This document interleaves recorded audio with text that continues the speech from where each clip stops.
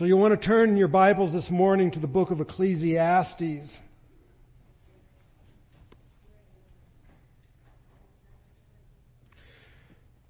We're going to be beginning in chapter 5, verse 8. We'll go actually all the way. I'll touch on the entirety of chapter 6. I know your bulletins or your sermon notes say 6-9. That's really kind of the official end, but I will touch on a few verses after that.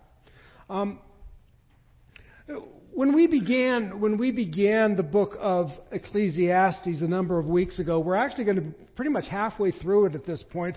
I suggested that it is arguably the most contemporarily relevant book in the Bible. It is, and the more we go through this, the more we look at it, the more I think it's true. It is perhaps the most relevant book in the Bible. And this is just, I don't have any data to prove it. I just know that every time I listen to the radio or watch TV or read something on the internet, I'm going, that's the book of Ecclesiastes. And I keep saying that over and over again. Now, maybe I say that with every book we happen to be in, but I do think that I'm saying it more in the book of Ecclesiastes. The book of Ecclesiastes confronts us. It confronts us with what is ultimate. What is of greatest value? And it challenges us to address that question. What is of greatest value? Today, if you are listening or you are here today and you are not a believer,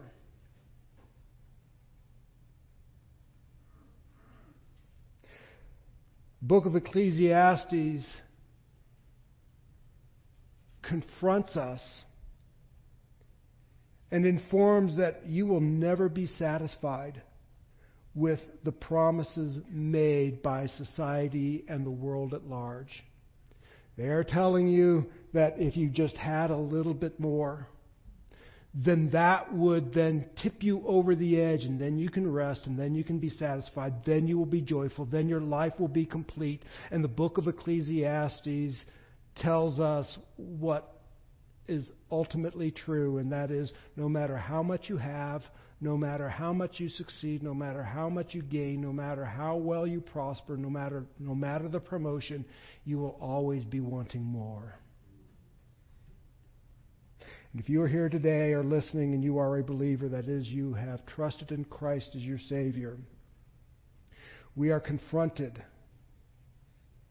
by Ecclesiastes because it confronts us with the reality that we are easily distracted. We may say, yes, God is ultimate, and we may truly believe it, but it doesn't take many shiny things to get our gaze shifted in a different direction. And Ecclesiastes calls us and challenges us and reminds us that there are a lot of shiny things, but they are not ultimate. And so, one of the things that we learned last week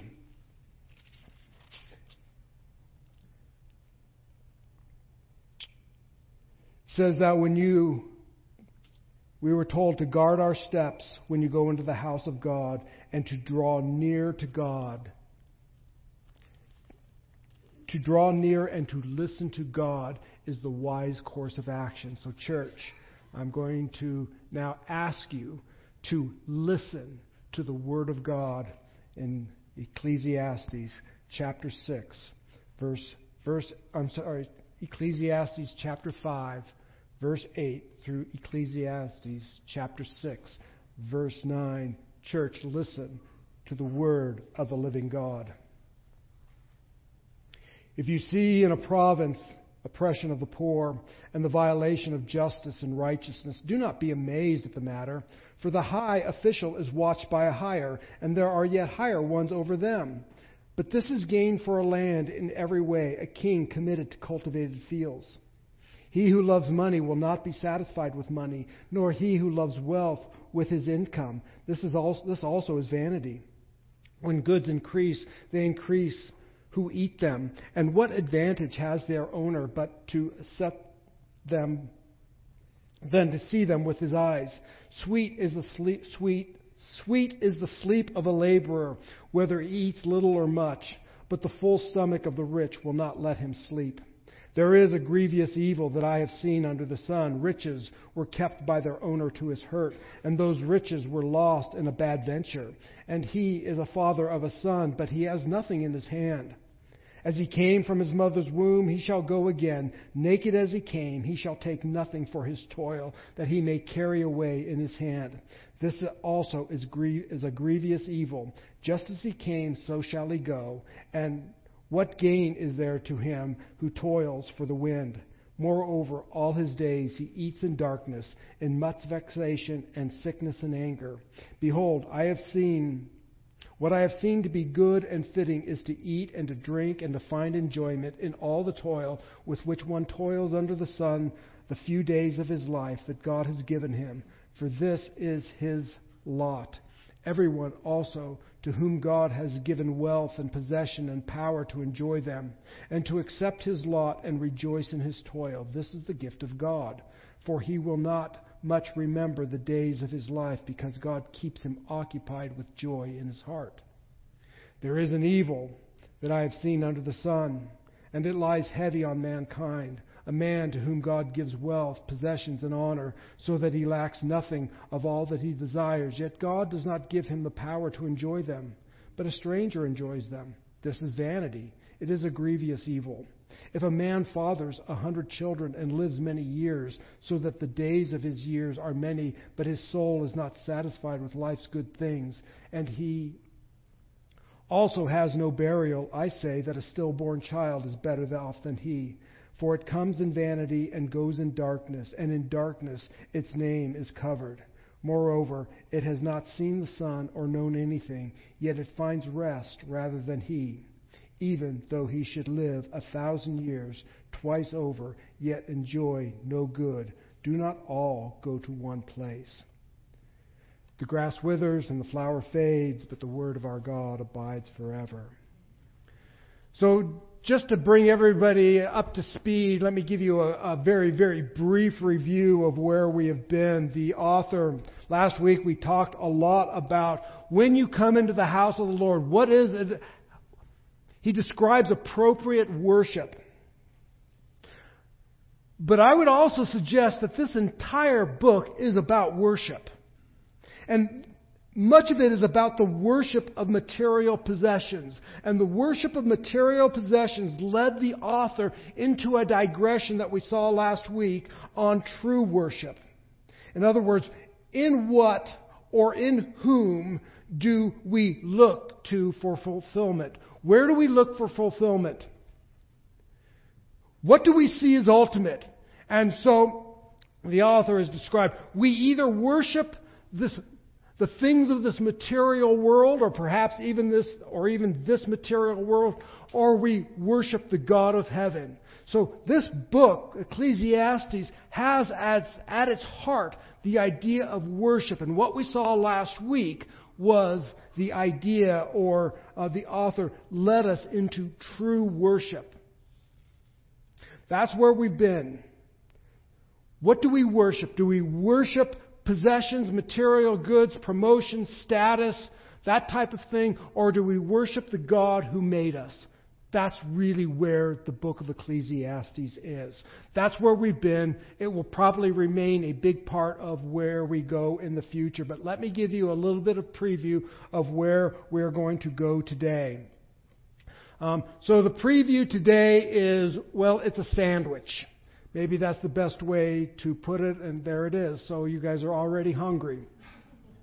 So here's the sandwich. Basically, it is this. The love of money does not satisfy. We can look at the top and the bottom part of the sandwich. Chapter 5, verse 10. Well, look at what it says. He who loves money will not be satisfied with money, nor he who loves wealth with his income. This is also vanity. That's one section. Look at chapter 6, verse 7. The end. I'm sorry, chapter...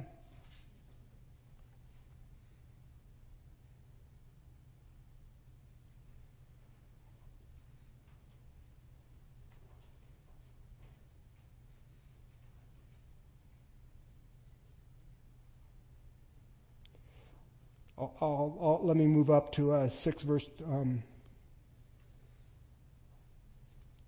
I lost my place. I'll give you chapter 6, verse 3. But all his soul is not satisfied with life's good things. And in between these two, I guess you could say the top bun and the bottom bun, is the meat. And so we are going to look at the love of money provides no satisfaction. That's at the beginning. At the end, the love of money provides no satisfaction. And in between, we are going to see what is the source of our satisfaction. And we will see that the source of satisfaction comes from knowing and fearing the living God. The love of money does not satisfy. But in between these two pieces of bread, if you will, when God is ultimate, money and possessions are actually a means of great joy. What we are going to see, once again, is that the empty promises of material gain profit nothing, but the promises of the living God will provide a source of satisfaction. So that's how our text is structured. Let's go ahead and take a look at it. In verse 8, we are going to begin with this big theme of systemic oppression. If you see in a province the oppression of the poor and a violation of justice and righteousness, do not be amazed at the matter, for the high official is watched by a higher, and there are yet higher ones over them. But this is gain for a land in every way, a king committed to cultivated fields. Systemic oppression.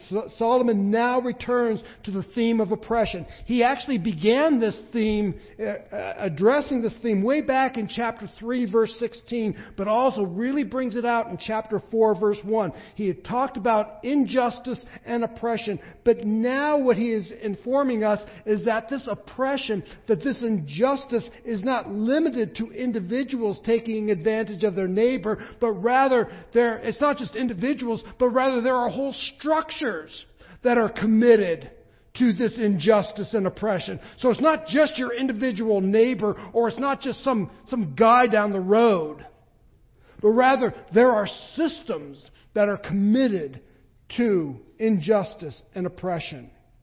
That is, there is a hierarchical component to injustice. Government, by the way, government has been given to us by God to maintain His just order. Government is God's instrument to bring about or to maintain His just order. Government is a God-ordained structure. But government, like the individual human, has succumbed to corruption. See, the whole system, the author is saying, and I would agree with, the whole system is run by people who love money. Greed produces injustice. Just as greed produced injustice between individuals, so now greed produces a much more hierarchical injustice. In other words, the system is broke because the people who make up the system are broke. The bottom line is fallen humanity in our system, get elected to various positions, but they're broken.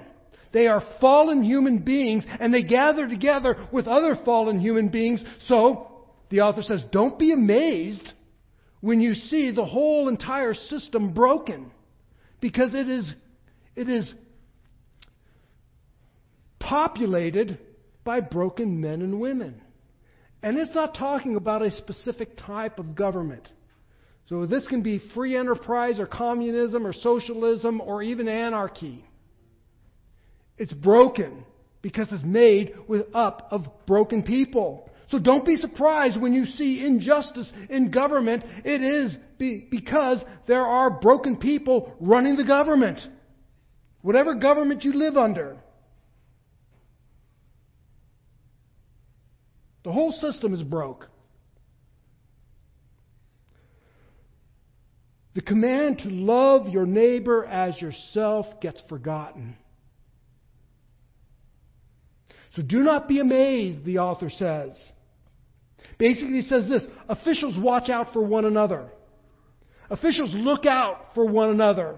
Perhaps it's even a lower-ranking bureaucrat cannot serve in a manner that does not benefit the one above him. So everybody's kind of in it for themselves, protecting themselves.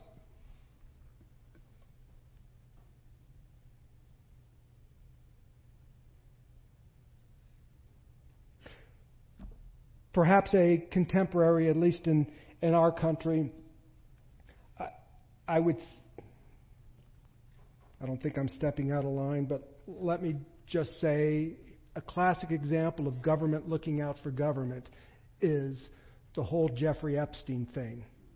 The very fact that this crime is not front page news with every perpetrator's name bold listed is simply because there's a lot of powerful government people from governments all over the world who raped young women. They will not be listed. I've heard that perhaps they're going to get some, I guarantee you, they will work to protect one another. They're looking out for one another. Don't be amazed.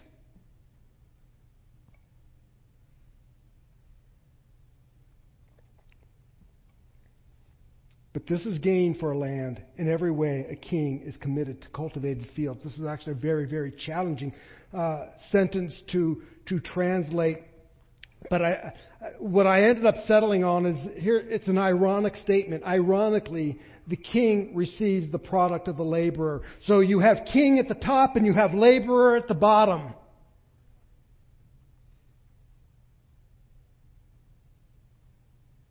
And the king needs the laborer whom the system he has installed oppresses. But the king needs the laborer. He needs the farmer. If the farmer doesn't farm, the king himself doesn't eat. So a rather ironic statement. Let me state this. Government officials are accountable to God. And it doesn't matter what type of government system you have. Those who are in charge of a government are accountable to the Most High God. Even if it is a totally God-denying form of government. Their denial of Almighty God and their refusal to acknowledge Him does not excuse them. They are still accountable to God Almighty. Pharaoh was accountable to God Almighty. Pontius Pilate, Jesus said, "Don't you know that any power you have comes from the one above?" Pontius Pilate, you are accountable to God Almighty. And we can only pray that more and more men and women who serve in our governments acknowledge that there is a God to whom they will give an account. Every government official will give an account for their actions before God Almighty. So if you see oppression in a province, don't be amazed at this. These systems are made up of broken men and women. That is not an excuse. They are still accountable to God Almighty. So then now the author, the preacher, moves on.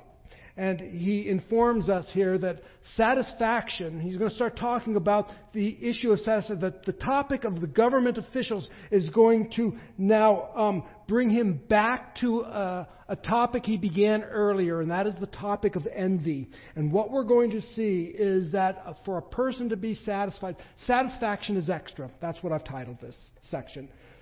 The root cause of oppression, we see back in chapter 4, verses 4 and 6, the root cause of oppression, the root cause of injustice, whether it be one individual to another or whether it be a government official, the root cause of this oppression is envy. And the author is now going to turn his attention to the worship of riches. He who loves money will not be satisfied with money, nor he who loves wealth with his income. This is also vanity. And the author now is going to turn his attention, and for the rest of this message, he's going to focus on the worship of riches. And he's going to inform that the worship of riches will never satisfy. Satisfaction does not come from the accumulation of material possessions. Money itself is a false god. It will never satisfy. It promises to satisfy. Every commercial you see, everything you hear, every program you watch, that just a little bit more, then I would be satisfied. And that brings us, the author is going to give us 4 reasons why money does not satisfy. And the first reason is greed. Greed. He who loves the money will not be satisfied.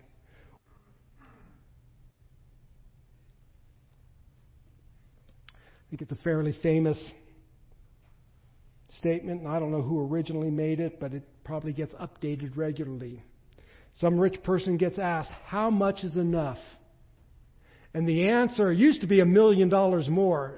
$1 million's nothing now. Now I'm pretty sure it's $1 billion more. I just need a little bit more. How much is enough? Just a little bit more. Then I will be happy. But the problem with trusting in wealth for satisfaction is that you will never have enough. Greed is the issue.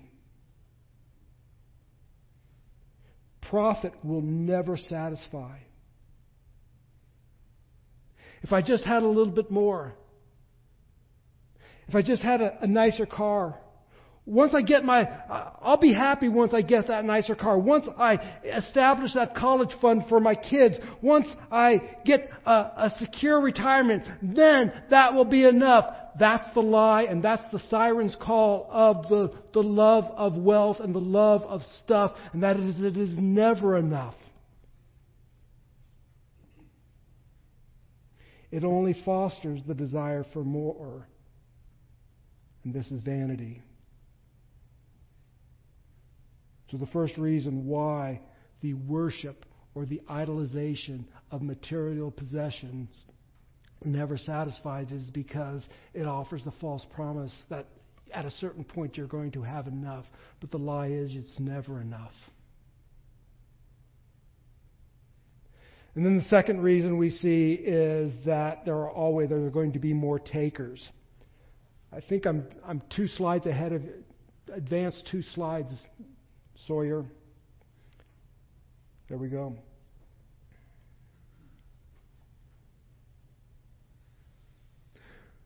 When goods increase, they increase who eat them. What advantage has their owner but to see them with his eyes? Next reason why possessions do not satisfy is because the more you get, the more takers there are going to be.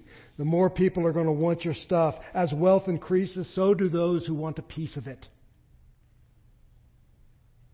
Let's face it, the more you make, remember we just got done talking about greedy and unjust governments, they're going to want a bigger piece of your pie. And the more you make, you're going to need to start paying more employees. You're going to have to start paying more and more people. They're going to start wanting a piece of what you have accumulated. You're going to have to hire security. And all of a sudden, family members whom you have never heard of are going to come out of the woodwork.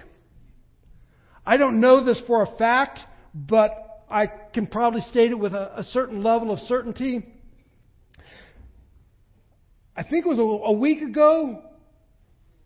Wasn't the lottery like $1.5 billion?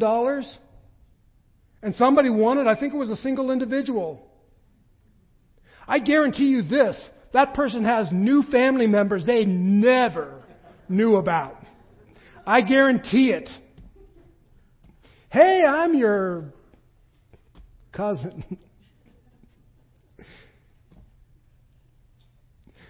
The more you have, the more you're going to have people wanting a piece of what you have. That would be, and all the preacher in Ecclesiastes, all the wealthy person can do is watch as takers take. So that's the second reason. The first reason is it's never enough. The second reason is the more you have, the more people are going to try to get a piece of what you have. And the third reason is there's no rest. Despite His promises, if you only got a little bit more, man, then you could just sleep in a nice, comfortable bed. Then you could rest and kick back and relax, and everything would be great.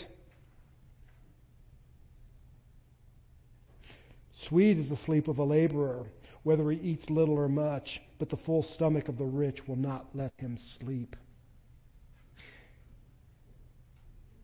At some point, wealth whispers that you will rest and sleep in a comfortable bed if you just get a little bit more.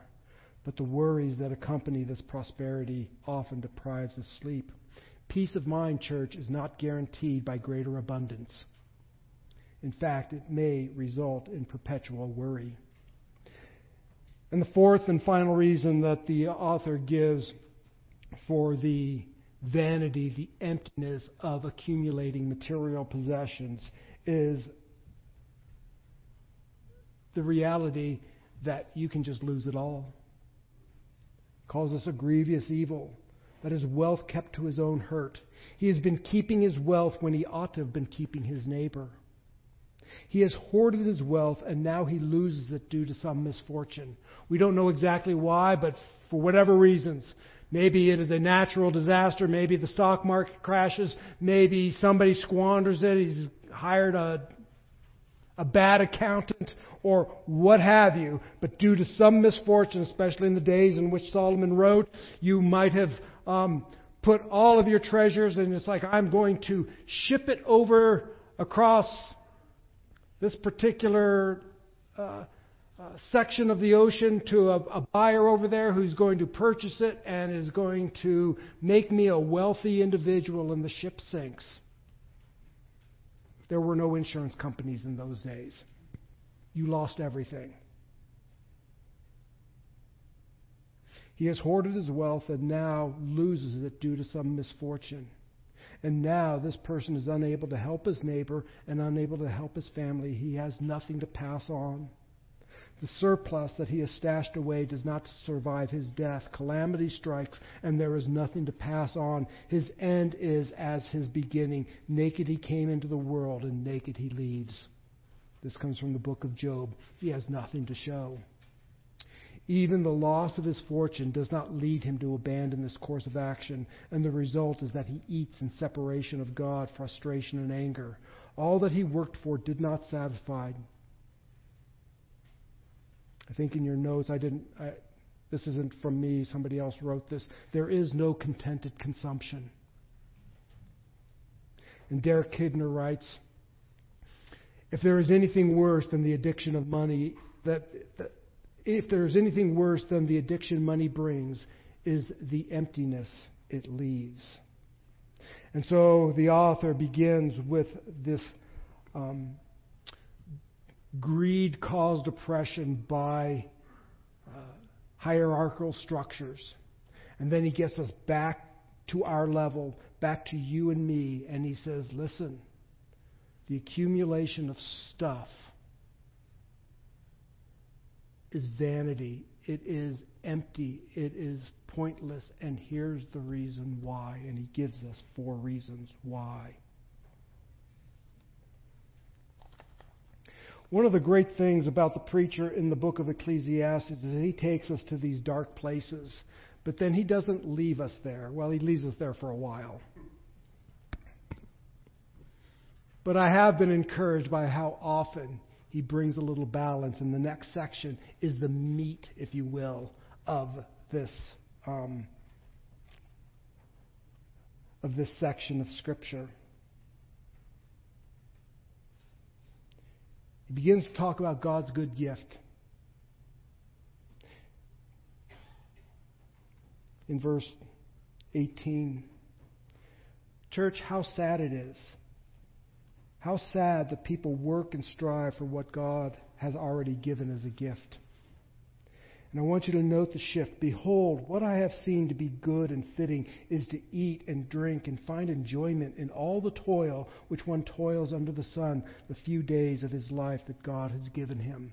So now, all of a sudden, and we've seen the preacher do this before, he now says that all the things you toil for are good and that they bring enjoyment. Wait, what happened? I thought he just said those things are useless and pointless and meaningless. Well, what's happened is very, very simple. You will see that God is now present in the text. What was absent before, God's name has not been mentioned. But now God is mentioned like 4 or 5 times.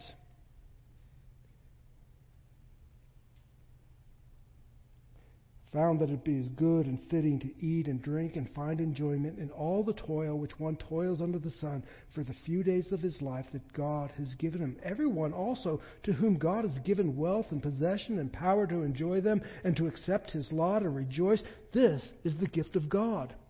The difference between the one person enjoying his possessions and the things that have been given to him and the one who isn't is the fact that one recognizes that God is ultimate and the other believes that his possessions are ultimate. That's the difference. And how sad it is that people work and strive for what God has given as a gift. Now there is joy and fulfillment in one's toil under the sun. And the reason for this is that God is present. The author writes, I have seen what is good and is fitting. Man must get his enjoyment from his possession as a good gift of God. And once again, the preacher informs that eating and drinking can be items of great enjoyment, and they are commended. Get stuff. Have good food. Probably on Thursday, many of us are going to be eating really, really well. Enjoy it. It is a gift of God.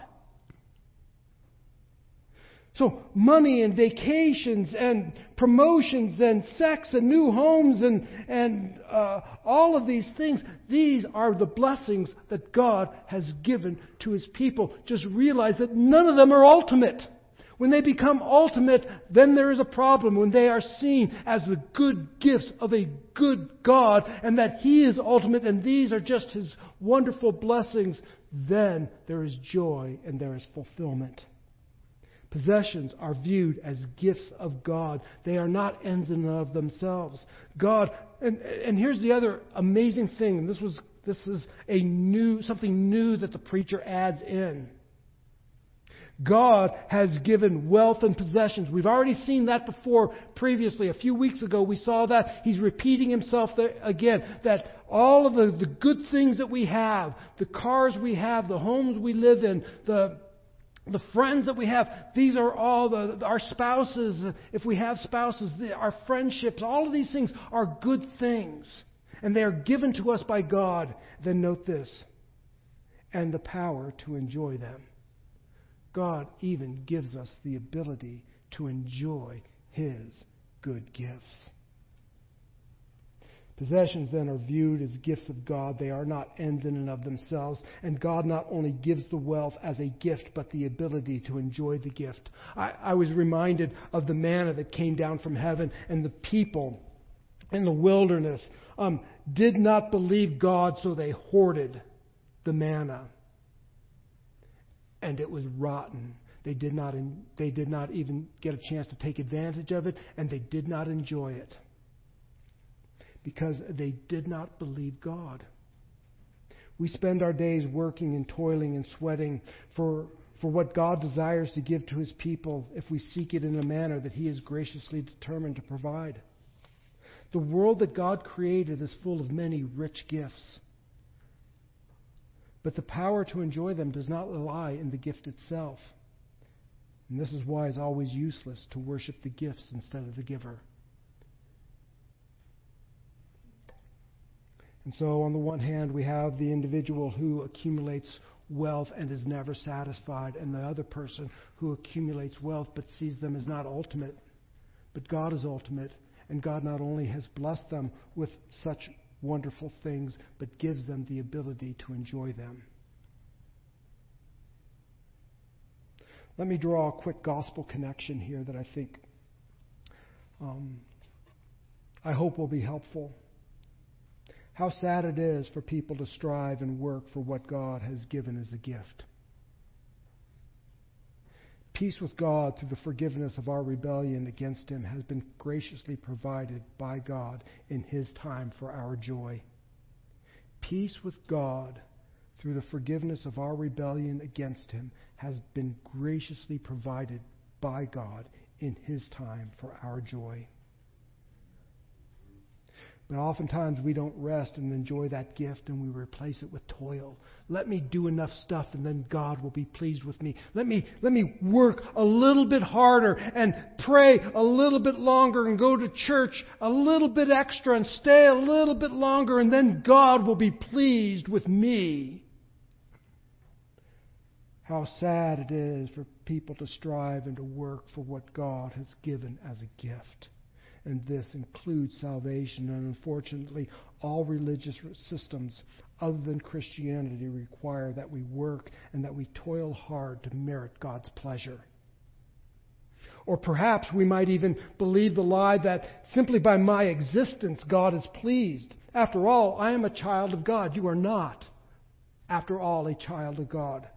We are all God's creation, but we are not all God's sons and daughters. For that, we need to be born into His family. We are, the Bible says, by nature, children of wrath. What we need is we need a new family. We need a new birth. We need to be born again. We need to be adopted by God and brought into His family. And this change of family is not achieved by toil or achievement on our own. It is not due to the fact that you've walked on your knees up to some cathedral, or that you have starved yourself or deprived yourself of some joy or some pleasure, or that you have done enough good things, that you've prayed long enough, read enough verses out of your holy book, that maybe now God will be pleased with me. I think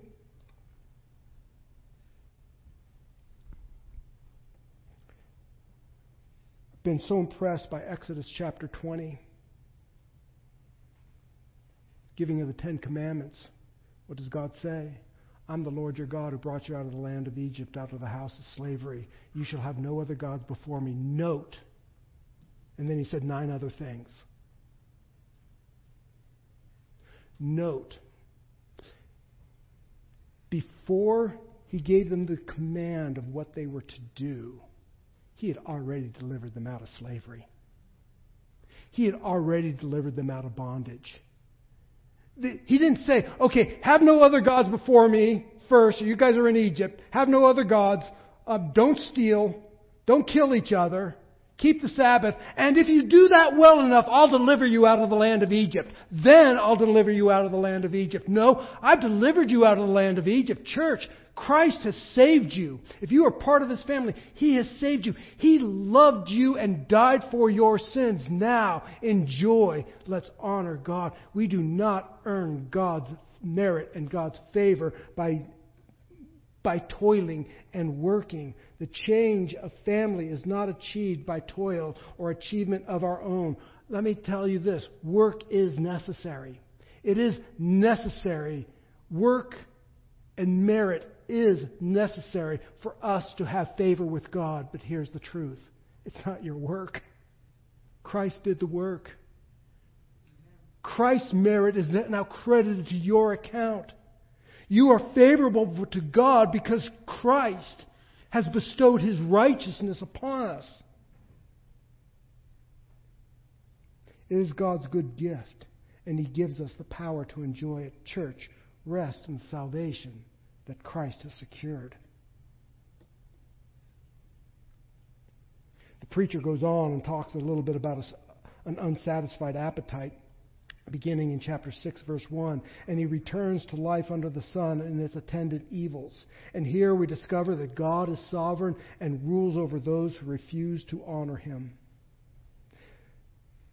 There is an evil that I've seen under the sun, and it lies heavy on mankind. A man to whom God gives wealth, possessions, and honor, so that he lacks nothing of all that he desires, yet God does not give him the power to enjoy them, but a stranger enjoys them. This is vanity, and it is a grievous evil.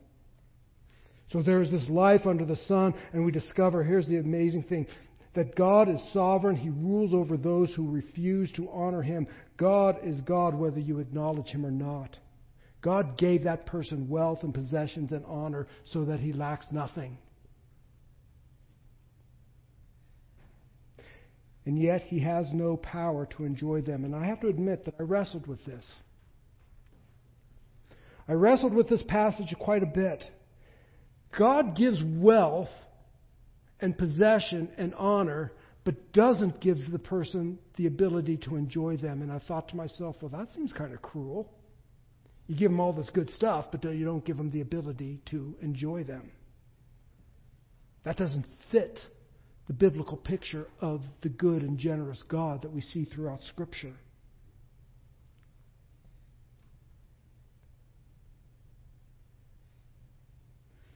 But I think the truth here is that in this picture, this person has everything a person could want, but is still unsatisfied. And that is a means that God uses to draw us to himself. That I have all of this stuff, and yet I'm still not satisfied. There must be something more. And that is God's purpose in giving all of these good things and yet not the power to enjoy them, so that we realize, I need something else.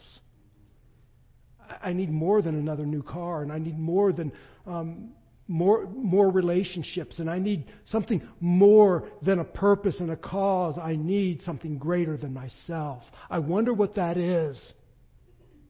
There must be something more. God is taking that person to an end of himself, bringing him to the end of himself, where he begins to look up and say, there must be something that is beyond this world, because I have everything that this world has.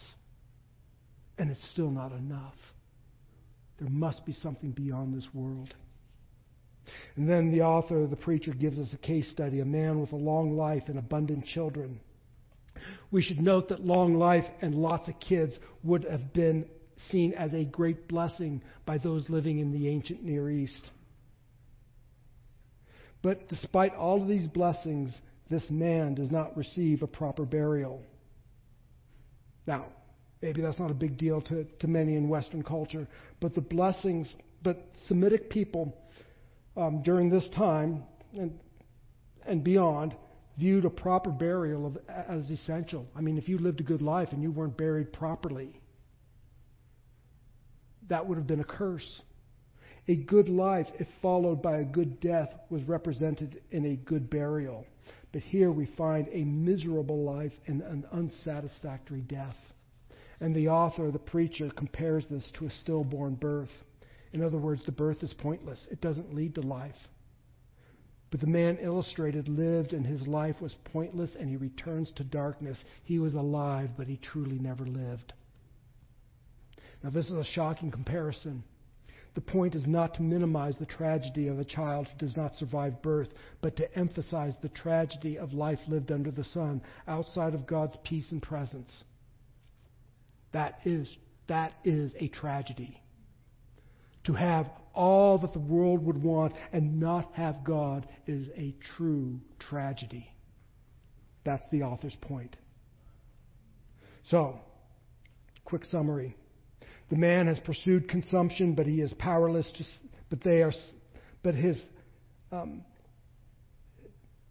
his accumulation of goods, he is powerless they are powerless to satisfy his appetite, because only God can satisfy his appetite.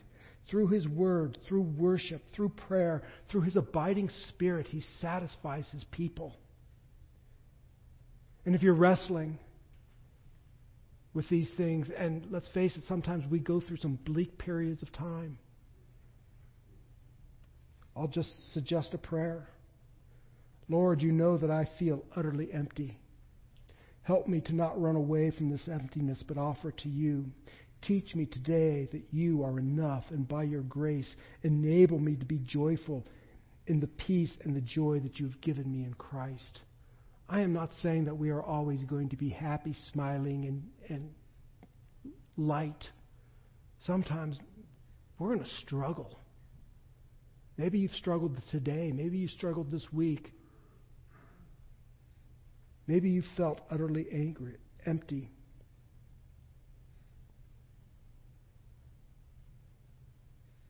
I hope that we will be able to cast our emptiness and cast it upon Christ, and that He would teach us that He is enough, and that He would enable us to be joyful in what we have in Christ. Our text ends with a very, and I'm not going to go through the entire, I'm not going to go all the way through the chapter, but I find it interesting. All the toil of man is for his mouth, yet his appetite is not satisfied. For what advantage has the wise man over the fool? And what does the poor man have who knows how to conduct himself before the living? And then he goes on and says, whatever has come to be has already been named, and what is known, and it is known what man is, and that he is not able to dispute with one stronger than he. Whatever has been named has already been named, including man. That is the word Adam. Our name reminds us that we are but dust. Adam was made out of the dust, and to dust he returned. Our name reminds us that we are but dust. We come from dust, and we will return to dust. And I know we try to make a name for ourselves. And when usually that is done, the name we try to make is one that portrays virility and strength and status. But we have a name that reminds us of our frailty. This frail creature, you and me, stand in contrast to the mighty Creator, the one who is unformed, uncreated, and eternal.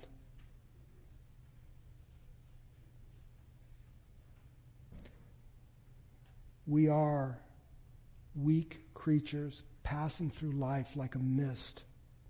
We'll be gone after a few meaningless days, and yet, from dust we were, and dust we will return, and yet, we serve a living and almighty God who gives value and worth to every waking moment that we have, and in the moment that we wake in eternity beyond, there will be meaningful life for eternity because we are in a relationship with the living God who created us. I want to close with this, and I have a rather famous painting. Let's see if we can bring that painting up. There it is. This is called The Moneylender and His Wife. It's an amazing portrait. It's a Renaissance. I think the name of the author is Matzi. I could be wrong there. But you will notice here the moneylender has a pile of coins, and he's looking at one very intently. He has a scale. He is weighing it all out. But what's of interest to us in this picture is his wife and her gaze upon the coins that he is counting. Perhaps what is important here is the book that she is reading. It is likely a Bible or some devotional book because it portrays the Virgin and her child. And she is distracted from the reading of Scripture to gaze at the glitter of the coin in her husband's hand. And I think that portrays many of us. We are distracted by our devotion to Christ, by all that glitters.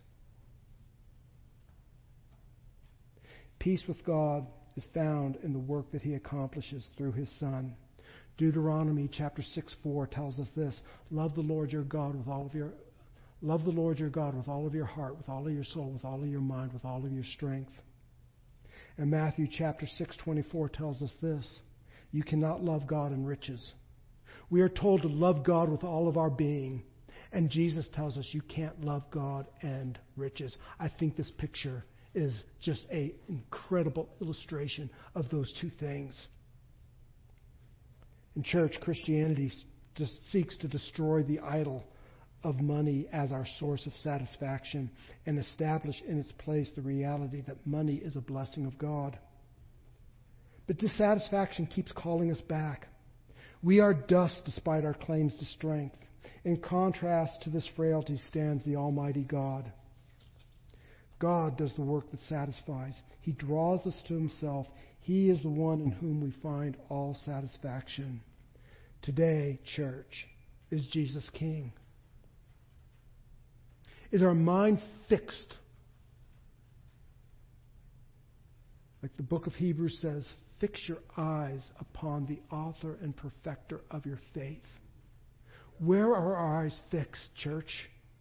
You can answer that question. Where are my eyes fixed? I know that in our heart we love to have our eyes fixed on that devotional book, but there are certain things that draw our attention away. And the author of Ecclesiastes says, keep your nose in the book. Keep your nose and keep your eyes fixed upon Christ. Jesus said this, so I think it has some authority. Seek first the kingdom of God, and all these other things will be added unto you. Father, you are gracious and good to us.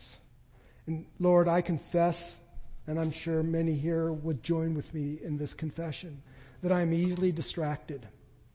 There's a lot of glittery things, Lord God, that pull my attention away from you. Lord, my heart is, I want to love you with all of my heart, soul, mind, and strength, but the reality is sometimes, Lord, I'm drawn away by flashy temporal things. Lord, I thank you for all the good things that you've given to me and that you've given to this church, and I pray that others would join me in that thanksgiving. Lord, you've given us places to live, roofs over our head. Lord, I have a warm bed on a cold night. That is your gift to me. And I thank you for those things. I pray that none of those gifts become ultimate. Whether we have much or whether we have little, Lord God, I pray that none of those things become ultimate and the source that drives us, that you would be ultimate in our lives, and that we would seek you first and your kingdom, and knowing that you will not only provide us with good things, but the power to enjoy those good things. Be merciful to us this day. In Christ's name, amen.